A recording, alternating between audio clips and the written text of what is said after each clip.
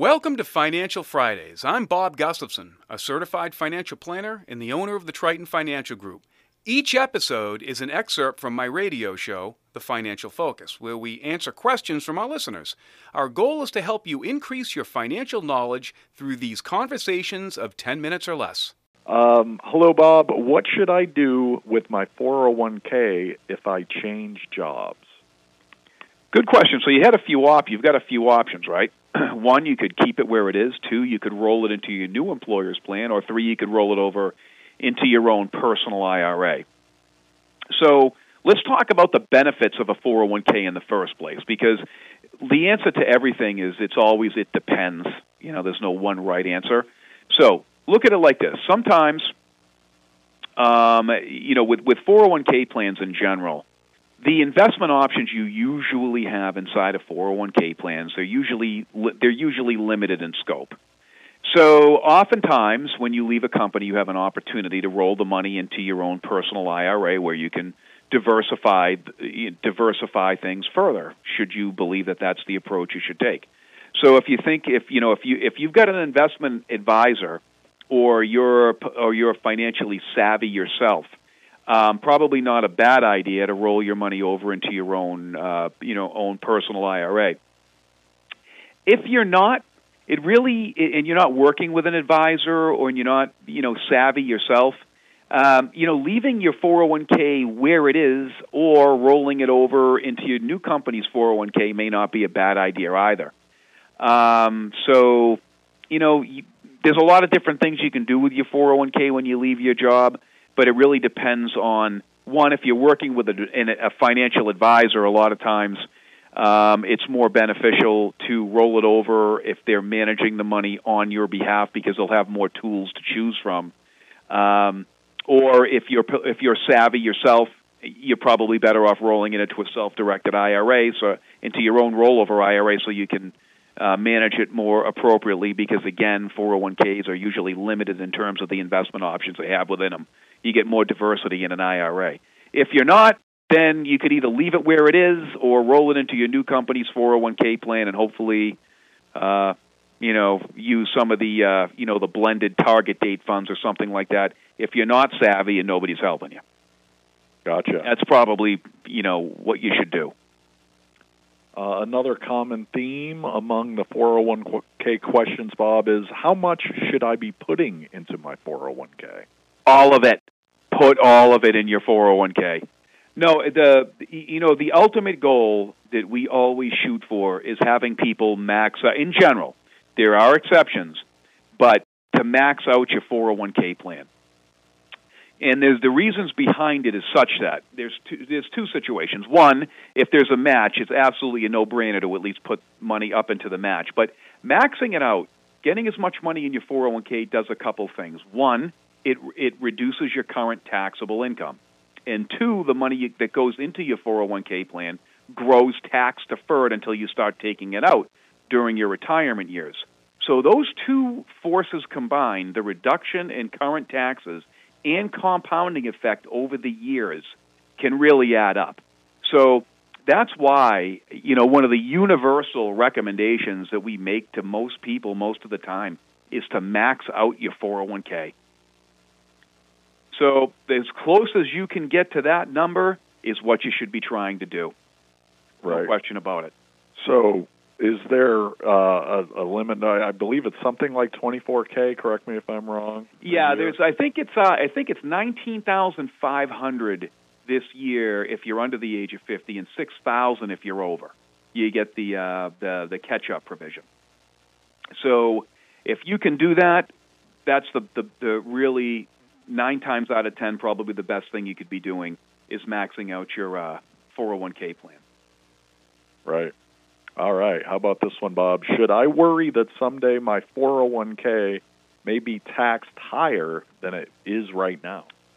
And that's the exception to in general, you want to max out your 401k plan all the time. There's the one situation that is a potential issue, and might not even be. It would be dependent upon what happens in the future. So if you put money in your 401k today, you're reducing your taxable income today. And the theory behind it is not only are you going to reduce your taxable income today and get the the compounding effect on the growth, is that when you start taking the money someday in the future, that you'll likely be in a lower tax bracket because you're not earning money generally in your retirement years.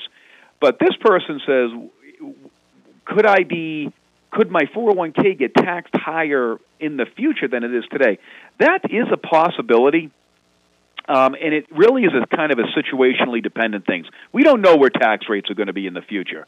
Flip a coin, right? We don't really know. So we kind of have to do the best with what we have today. But there are situations, where people may want to consider not putting money in 401k plans. And that's people who are generally really wealthy, have a lot of money. We have a number of clients like that. And what we're doing now is in their situation, in looking out into the future, just looking at required minimum distributions, they may be in the highest marginal brackets with all their assets. So it's probably not helping them any now to do that. So in the past few years, for some people, what we've done is actually started having them, when they have the opportunity, is to just say, okay, let's put money in the Roth IRA inside the 401k plans today. Now, the Roth IRA is a pretty interesting tool for folks with significant wealth when they have the ability to do that. So in these types of situations, we were using that type of tool because it gave them the ability to put money in a vehicle that they otherwise couldn't use, and when we knew they were going to be in a higher tax bracket in the future. So in that specific type of situation, if you're independently wealthy and you get a boatload of money, then you might want to reconsider putting money in the pre-tax 401k portion, because you very well might end up taxed higher in the future than you are today. But even that is, you've got to kind of make a judgment call on that, because there's no easy answer to it. But what we've been doing is taking a more of a balanced approach with people in that type of situation. But for most of the people, most of the time, John, as I said, I don't think you can do better than trying to max out your 401k. Yeah, it seems like the logical thing to do, but as we talked about in an earlier segment, Bob, we kind of anticipate maybe pretty significant tax hikes to pay for all the stimulus. Right. Well, what you've seen, right, and is that possible? Yes, but if you listen to the rhetoric, the people don't want the politicians don't want the blowback of raising taxes. So what they do is they generally raise taxes on higher income people. It usually doesn't fall down to folks on the lower end of the spectrum. And so if you remember when Biden was running, he said he was going to raise taxes, but only on people making more than $400K. Whether that's true or not is anybody's guess. But let's say he was telling a tale, and his goal was, people making $200,000 a year. Well, you know what? When most people retire, John, they're not going to be pulling in $200,000 in income. Very few people will be. So, like I said, unless you have a significant amount of wealth, I'm not so sure I would be worried about your tax rate being higher in the future necessarily than it is today. Is it possible? Of course it is. We're trying to read the tea leaves of future tax rates, but realistically, for most of the people, most of the time, John, that's not going to be an issue. Right. Because honestly, most people, probably have less than $200K in income in their retirement years. Yeah. Probably most have less than 100. Right. You would. So, think. Yeah. So the reality is, I wouldn't worry about putting the maximum limits in your 401k and worrying about tax rates being higher in the future, unless you're very wealthy today. Well, that's one of the things that I see a lot with myself and friends is a lot of times you start a job, you pick your asset allocations. A lot of times there's not a lot of education provided by the company, and you just kind of set it and forget it and let the money go in. How often should you look at it and maybe rebalance some of the allocations? Well, that's a great question, and it really depends on what your knowledge is. what your knowledge level actually is on the investment side. So so let's say you have no investment knowledge at all. If that's you, the best thing you can do is probably use the target date funds inside your 401k plan, which is basically a fund of funds that invest your money in a risk-appropriate level based on your retirement date. That there's no, you don't really need to rebalance because it's already doing that for you as time's going on. So you don't really need to look at something like that on a regular basis, other than just to see where you are and how you're doing and that sort of thing. If you're managing your own 401k plan or you have an investment advisor, you should be checking that every 3 to 6 months to see where you are. Let me tell you something. The last thing you want to be doing with your 401k plan is looking at it every day. That just leads to anxiety, oftentimes, and bad decision making. So your 401k is there presumably for the longer term. So you don't want to be looking at that all the time, but checking it every 3 to 6 months isn't a bad idea, and rebalancing it, depending upon your target allocations and how far they drift from that. If you're working with an investment advisor, I know as part of the services we do here, John, we manage clients' 401ks for them. So, we take care of that, but don't look at your 401k every day. You're just going to drive yourself nuts and might even make bad decisions. Bob, how do you best invest the money in your 401k? We get this one a lot too. Okay, so here's the situation. If you are not an investment professional, you don't know what you're doing, then probably the best thing you could likely do is you do one of two things. If you're not going to hire somebody to help you, what I'd suggest you do is look at the target date funds in your 401k plan. I haven't seen a company without target date funds in a long time. So I would use those target date funds, and what those do is they're basically a fund of funds, and essentially they look at your age, they look at your approximation to retirement, and what they do is they come up with an allocation that's suitable for someone your age and proximity for retirement. So that's the easiest thing to do. So you do something like that. If you are starting to accumulate significant amounts of money in your 401k plan, the smartest thing you can do is hire somebody, in my opinion, to help you, or get the knowledge yourself to do it. Either way. But I like to use the target date funds generally for younger people and things, and for smaller amounts of money.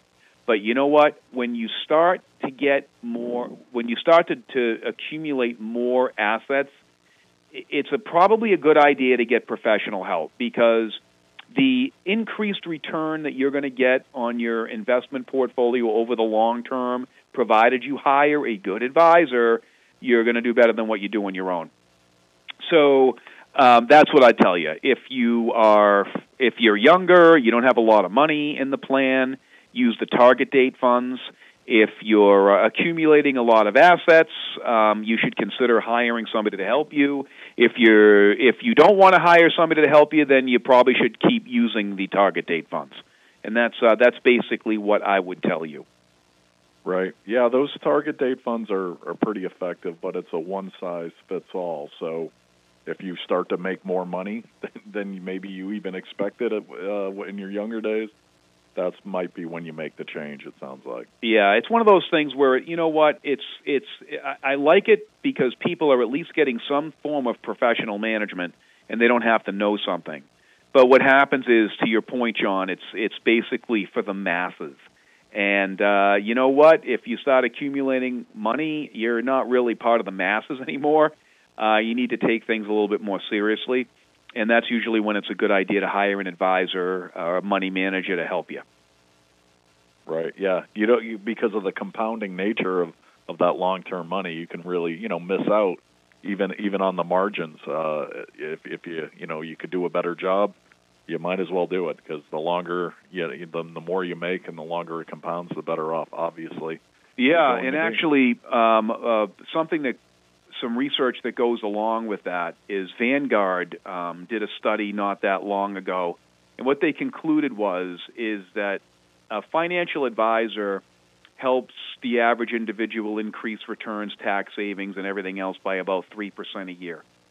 So I know that's kind of a subjective number, and it's dependent upon whether or not you have a good advisor and so on and so forth. But even if it's right, let's say, and that 3% is above the fee that they're charging you. So let's say an advisor is only getting you 1% per year better than what you would be able to do on your own or what have you. 1% over 20 years turns into an awful lot of money. So having an advisor helping you with your 401k plan, especially when you have when you've accumulated a significant amount of money in there, it makes sense to retain somebody to help you if you can't manage it yourself. Right. All right. Here's another one. Hey Bob, should young adults put money in 401ks or just wait until they start making bigger money? Good question. I mean, this is always a hard one. When you're young, you're first starting out, you don't have a lot of money. You're probably trying to save for your first home, pay off loans, what have you.